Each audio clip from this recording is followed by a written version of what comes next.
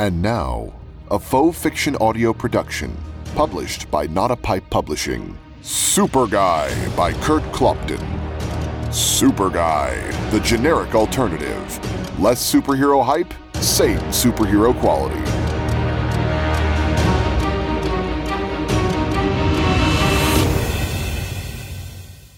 Chapter 19. Oliver cringed. He was falling yet again. This was going to hurt. Not horribly badly, but he knew he was going to feel it, and there wasn't anything he can do about it. This was probably the worst part of being a superhero he had discovered so far. For a superhero, a lot of things slow down. They don't literally slow down, but since superheroes can process the activity around them so quickly, it sure seems that way to them. This allows them to react to threatening situations well before any normal person would even realize there was danger.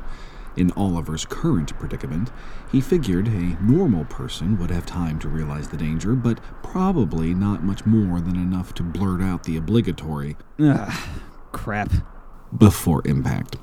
Oliver, however, being a superhero, had what seemed like tons of time during which to decide exactly when he wanted to utter his "oh crap." He opted to say it somewhat early this time. Yes, this wasn't the first time. Maybe so he'd be sure to get it in, or maybe because it was just as useful to do that than to bother fighting with the controls of the flying machine anymore. The one silver lining in this plummeting cloud for Oliver was the thought that at least this was the last functioning flying machine they had left.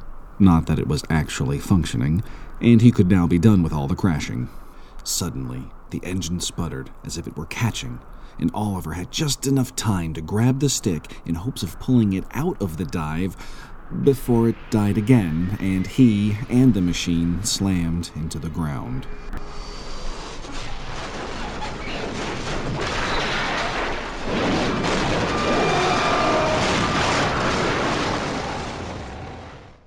Ending up lying on his back, Oliver watched the dust settle around him and a small trail of black smoke begin to rise into the blue sky. Pieces of twisted metal surrounded him, with a few reaching upward half-heartedly like the remains of a forest after a tornado has passed through. The quiet moment of utter devastation was broken abruptly by the white smoke hiss of a fire extinguisher as Roger came to the rescue. "What did you do?" yelled Roger as he sprayed the engine area of the wreck. Crashed. It seems pretty obvious. "But you were fine. You were cruising." True, I was, said Oliver, still resting amidst the wreckage. Sadly, the machine realized that too and decided to do something about it. "Come on, you can't blame the machine again. It was running perfectly. We got everything fixed." Well, obviously not everything, said Oliver, getting up and knocking bits of the wreck out of his way. Why don't you just let it burn? Put it out of its misery. Or put me out of its misery. Or is it put it out of my misery? Not really sure, but there's heaps of misery here and smoke. "No, we can't lose another one completely," said Roger, spraying the ruins a couple more times. He circled around the machine, examining it. "The engine is still mostly intact. I can piece something together with the frame of the first one, with the wings of the second, and the good engine parts of the fourth. We'll get it in the air again." He nodded at the machine with confidence. Oliver walked over to where Roger stood at the engine and proceeded to chop his arm down through the center of the mass of metal. One half of the engine teetered and fell over onto the ground, leaking various fluids. You sure about that? Roger stared at the innards of his flying machine. "That's cold, man." I just couldn't stand to see it suffer, said Oliver, turning and walking away. Roger gave the engine one more spray and then followed as Oliver continued talking. I'm done with this piecemeal flying machine crap. It's more accurate to say crashing machine anyway. I haven't even gotten one of these things out of the yard yet. The yard Oliver was referring to was a roughly 4-acre open space behind their new headquarters building where they had been test flying Roger's machines. Oliver stopped abruptly, and Roger almost ran into him. Yeah, that's it. I want the real thing. We've got to find a way to get me the flying component of the serum. All this crap would not be needed if I just got that. Well, it's not free. It's not like these machines. We'll never get it through the warehouse. There's no other way except to pay for it. Well, then I guess we'll just have to find a way to pay for it, said Oliver, walking through the large garage door into the headquarters building. Maybe we can take advantage of my new popularity. We already got this place out of that. I don't think they're going to give us a bunch of money, too. He dropped the fire extinguisher next to the door and hit the button to close it. This didn't cost them anything. It wasn't being used and no one was going to buy it, not in this part of town, replied Oliver, gesturing vaguely at the building around them. He walked inside one of the old offices that had become their control room, in true superhero headquarters parlance, and flopped down on a chair. Roger did the same, but shortly got up to fiddle with some of the new computer and communications equipment he had been setting up in the room. A week had passed since Oliver's fight with the supervillain, now known to be Cyclone in disguise, and a lot had changed. Foremost was Oliver's status in Milwaukee, which was directly related to the fight, but the second was the new headquarters. They probably would have gotten the building anyway, since the city owned it but no longer used it, nor had any plans to, but SuperGuy's sudden immense popularity helped speed things along. There had been plenty of support from the devotees of superheroes before the fight, but they were only a small segment of the population. Oliver's epic battle across the city in front of all those viewers had earned him the respect of an overwhelming majority of Milwaukee inhabitants. There were huge headlines and some glowing editorials in the Milwaukee Times, Herald News Observer, not to mention a record number of positive reader comments on their website, as well as on the city government's official website. Several local television interviews, public appearances, and speaking engagements followed on the heels of the fight, although technically one of the speaking engagements, the address to the Milwaukee Flower and Garden Society, had been arranged beforehand. The interviews and speaking engagements were things Oliver didn't think he would have ever done before becoming a hero, let alone actually enjoy. But now, the charisma and confidence that was hot-wired into his brain, thanks to the serum, allowed him to do it without a second thought. He didn't even use notes, preferring to just wing it most of the time. It didn't stop at the local notoriety either. Stormfront had given him a congratulatory phone call because the battle had received national and, in her case, pseudo-international coverage. She even mentioned that Metal and Buffalo were using the publicity of the battle to announce the formation of Gland, since SuperGuy was one of the founding members. The new headquarters was probably the most tangible reward of Oliver's popularity, though, and so far, the most useful. It was an old city maintenance building, mostly used for road repair and snow removal vehicles in its prime, so it had a large amount of indoor parking space, as well as some office space. On the downside, it was located in one of the most run-down and worst crime areas in the city, but that was also a good reason for it to be chosen.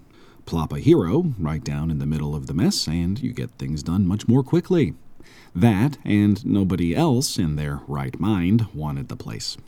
The bulk of the building was simply garage. It was a huge open expanse of ancient cement floor with decades of stains and marks, and a high, almost 3-story ceiling with metal rafters and large, dingy yellow skylights.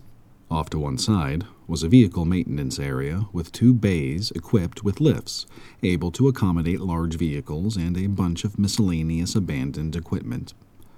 On the side opposite the maintenance area were 2 floors of storage rooms and offices, some of which had barely been looked in by the new occupants and still contained tons of junk from whoever had inhabited the building in the previous decades. The huge garage door they had entered led out to the large fenced yard they now used for testing, and was mirrored by another huge garage door on the front of the building out to the street. Both of these garage doors were large enough to accommodate the oversized vehicles that had originally been stored in the building, but there was a second standard-sized garage door next to the front one, which made it much less overkill to use when they drove their personal cars inside. 4 cars were presently parked on the far side of the floor, just off to the side of that smaller garage door. One was Oliver's new city government Ford Taurus, the replacement for his previously totaled one, and had miraculously appeared at his apartment the day after his victory over Cyclone. It had the additional perk of being dark blue. The second car was the crumpled hunk of metal that had been Oliver's first Taurus. Someone, somewhere, had a sense of humor, and it had been waiting in the garage when they showed up to check out their new headquarters. The third was Roger's new silver Honda Civic Hybrid he had bought immediately after receiving the first check reflecting his raise. The fourth vehicle was Emma's older Jeep Cherokee. It wasn't new like the others, but she had no need for a new car, being happy enough with the location of her new office. Emma had seen the advantages of a new headquarters beyond just what Oliver and Roger were looking for when they requested it. Once she had procured the new site, she had happily moved out of her tiny cubicle in the city government office building and into the garage, as they had come to call it. For her, the move had a few bonuses, one of which was the larger private office, despite how much cleaning she had to do to make it inhabitable. An office opening onto a garage for a few decades wasn't the best option for cleanliness, but it was better than her old cubicle. That tiny rectangle may have been cleaner, but it was still in the city office. Despite Emma's new official position, it didn't keep people from dumping work on her. Everyone knew she was only supposed to be handling Oliver, but since she knew how to do everything else, like travel, equipment requests, and purchase orders, they kept asking her to help them out. Basically, her job had not really changed at all. It had just gotten busier. Knowing it wouldn't end until she was out of sight, Emma jumped ship as soon as she secured the garage from the city. It also had the additional bonus of being a shorter commute from her apartment. If she could just get the smell of tires and gas out of the room, it would be perfect. The office area was made up of 5 rooms on the lower level and 4 on the second level. The entire structure of rooms sat in the back right half of the main garage space, opposite the vehicle maintenance area, and seemed as if they had been stuck in there as an afterthought.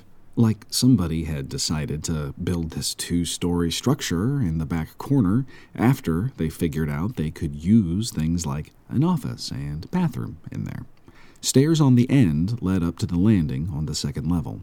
The control room, as they had come to calling it, was the first one on the left on the lower level, tucked in the corner against the back wall. Emma's office was the next one over, and the third was filled with all the junk they had emptied out of the first 2. The next room was a kitchen break room, and the last room on the lower level next to the stairs was a bathroom with a shower. They had cleaned these last 2 rooms right away. So far, all of the second-floor rooms were unused, but Oliver and Roger already had plans for a major renovation that would give them each living quarters, since neither wanted to bother with commuting to where they would undoubtedly be spending all of their time anyway. Plus, there was no rent, which they both thought was a good thing. Roger had spent the first couple of days in the garage, setting up all the various equipment he had procured from the superhero surplus warehouse, as well as installing and networking a state-of-the-art security system for the building. He hadn't been overly excited about the questionable neighborhood when he first heard about it, even though he'd been working with a superhero, but when he realized he could get a ton of amazing security toys through the warehouse and make the building more secure than any place in the city, he was happy. In the control room was a bank of video monitors on one of the walls, showing various security camera views, in addition to computer monitors displaying the status of other security features like motion detectors, sound detectors, and alarms on every window, door, and skylight. All of these fed into the main computer network, so anyone knowing the right passwords could monitor security from any computer in the building, or from other locations like another office or from home. Roger also put an app on everyone's phones and iPads so they could monitor from those as well. Oliver didn't know why Roger needed it to be that thorough, but figured it was mostly just because he could. Roger had burrowed under one of the tables in the computer room and appeared to be wrestling with a mess of cables behind another new, obscenely large flat-screen monitor, which Oliver had only noticed now. Is this a new toy? Asked Oliver, leaning forward to examine the monitor. I thought you were done with all this stuff. This is the video communication system, came Roger's slightly muffled voice from underneath the table. He wiggled his way out and took a seat back in his chair. I had the monitor sitting around extra, but the rest came in the morning. See the camera there? He said, pointing to a small device mounted on the top of the monitor. Smile pretty for that. Anyway, I think it's all ready. We could run a test. Call someone up if you want. Anyone in the group will do, though some will look better in HD than others. Oliver pulled off his gloves and set them on the table. Call someone up? Somehow I'm guessing it's not Creeper you have in mind. I could go all coy on you here, but who are we kidding? Stormfront, of course. Honesty. Huh. I like that you're giving that a try. All right, then let's call her up. He leaned forward, turned the monitor on, and pointed to a keyboard sitting on the table. This keyboard is the shortcut to everything. Each member of the team is assigned one of their function keys. I wrote their names above the key. Roger pressed the key labeled Stormfront, and text appeared on the monitor asking him to verify the command to call Stormfront. And when you get that, you just hit return. Roger pressed return, and 2 windows appeared on the monitor, a larger centered one and a smaller one above it to the left. The smaller one showed the view from their camera on top of the monitor, which at the moment was displaying an extreme close-up of Oliver's nose and upper lip, while the larger window had the words calling, waiting for answer, written across it. Roger looked up from the keyboard and noticed the close-up view of the camera. Oh, let me fix that, he said, and proceeded to tap more keys and click on various things with the mouse arrow. Might be a good idea, said Oliver, just as the larger window switched to a picture showing Stormfront, who was sitting down in front of her camera. She gave an odd look to the screen and hesitantly asked, Oliver? How'd you guess? Replied Oliver, as he sneaked a peek at the smaller window on his monitor that still showed his nose, just even closer now. As you can see, we're still doing a little troubleshooting. You should have seen what the Creeper's camera showed the first time he called me. And the second. I sensed a pattern, so now I take his calls audio only. As she said this, the camera view of her started to change, zooming in slightly. Oh, I didn't know you could do that, said Roger, still working away at the keyboard. Then the picture of Stormfront zoomed in more to just encircle her face. Whoops, it's a bit touchy. I'll have to keep that in mind if he calls me. Maybe we'll just set that up in the preferences before I even have to deal with it. At least my imagination has me thinking I don't want to wait to make that decision. I wouldn't wait. I'm still nursing some mental scars. You might as well save yourself from those. Suddenly, the picture of her zoomed in a little more, then zoomed back out again to just her face. Oliver took his eyes off the screen and reached over and slapped at Roger's hands. Would you quit screwing around, Raj? And fix my camera. Hers is fine. Then Oliver returned to the conversation with Stormfront. But she was no longer there. Actually, she was, but not her face. Now the camera showed mostly her hair and what Oliver thought might be part of her ear. What'd you do? What? Crap, I didn't do it. You hit my hand. Well, just fix it. Roger tapped several keys and clicked the mouse furiously for a couple of seconds. I lost it. I don't have control anymore. What did you hit? I don't know. I hit your hands. What did you hit? If I knew, I'd fix it, super dork. Is there an owner's manual or something? I don't know. Guys, can I interrupt for a second? Oh, yeah. You know I can see the video too, right? Yeah, I'm sorry about that. We were trying to fix my video and failed somewhat. Who's we? Oh, that's Roger, my tech support guy. He really wants to meet you sometime. He's a big fan. Roger took time out from pecking keys to hit Oliver in the shoulder, which he regretted immediately as he yelped slightly in pain. That's nice. Here, I'll do it. With that, the camera view zoomed back out to where it was originally. Great, thanks. Hey, how'd she do that? I'm sorry about that. Look, why don't we let you go and we'll get this thing fixed? At least we know it works, besides the human error issues. Sure, no problem. Thanks for the call. It was good seeing you again. Yeah, good seeing you too, said Oliver. Then he whispered to Roger. Okay, hang up, or whatever it is you do. Roger just cringed at him and shrugged, mouthing, I don't know how. After a few more seconds of grumbling back and forth, Stormfront interrupted them again. Don't worry, guys. I'll do it. Just FYI, Command+D will switch the camera back to the default view in the active window, hit the tab key to cycle through the different windows, and Command+W closes the communication, like this. With that, Stormfront's hands went to her keyboard, and the screen went blank. Oliver sighed and rubbed his forehead. Well, I'd count that as a success. At least up to the standard at which we've become so accustomed. True. I didn't have to break out the fire extinguisher. So, any other new things on the agenda? Now that you mention it, I have 2 new things for you. Well, one of them isn't new at all, but it's new to you, he said, stepping over to a shelf and grabbing something. He returned and set a Snickers down on the table in front of Oliver. Found that inside the old candy machine in the break room. It has to be at least 20 years old. Dare ya? Okay, shrugged Oliver, picking up the candy bar and unwrapping it. So this is one of the things. What's the other? He started eating the Snickers. It was about the 10th old thing they'd found in the place that Oliver had eaten. The first time he had done it to gross out Roger, but it had come back to haunt him with Roger daring him to eat anything he found that could even slightly be construed as food. The point was, since Oliver wasn't susceptible to food poisoning, it was funny to see the looks on other people's faces when he ate something utterly grotesque. It was a lot of fun around Emma.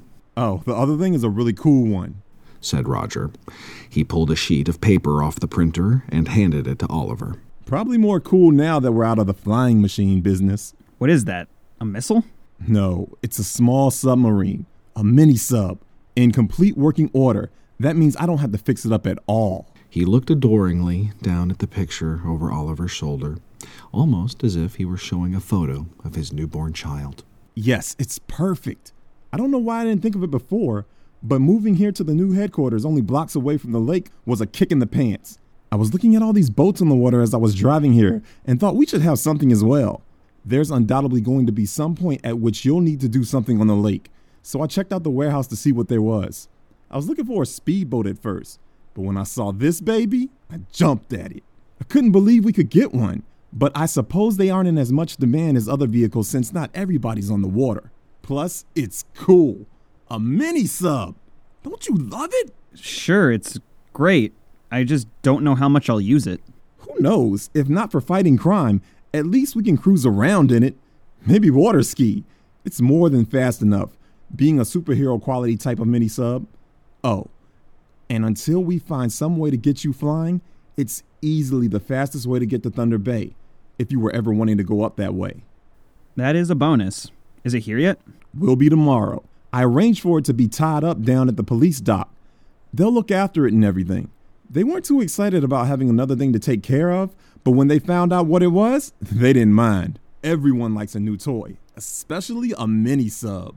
And does it shoot stuff or anything? Oh yeah, it's a bond car for water, baby. Nice. Now we're talking, said Oliver with a nod and a smile. There was a light knock on the door, and Emma entered. Sorry to interrupt, but the police chief called and wants to meet with you. He says he has new information. Will this be a super secret meeting? Perhaps on the top of a skyscraper in the middle of the night? Or under a pier down at the docks? Or at least the parking garage again. But only in the middle of the night. Actually, he said to come by his house after 6. He should be home by then. Not exactly the middle of the night, but it might be getting close to twilight by then, if that helps.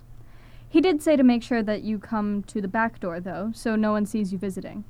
I doubt that has as much to do with your super secret thing as it does with property values or his reputation in the neighborhood. You know, not consorting with young men dressed in questionably tight clothing and all that. He also said, and I quote, "My wife will probably insist you stay for dinner, so be ready for that. And by ready, I mean with an excuse. You're not staying." End quote. Cute, isn't he? Oh, ever so much. You have been listening to SuperGuy by Kurt Clopton, a faux fiction audio production, published by Not a Pipe Publishing. Look for the sequel to SuperGuy coming this September. This recording, characters, and the situations within are the property of their author and creator, and protected by copyright. If you wish to listen to more episodes in advance, search patreon.com, then Faux Fiction Audio, and sign up to be a monthly patron. Or stay tuned until the next week for your free episode. We will see you then.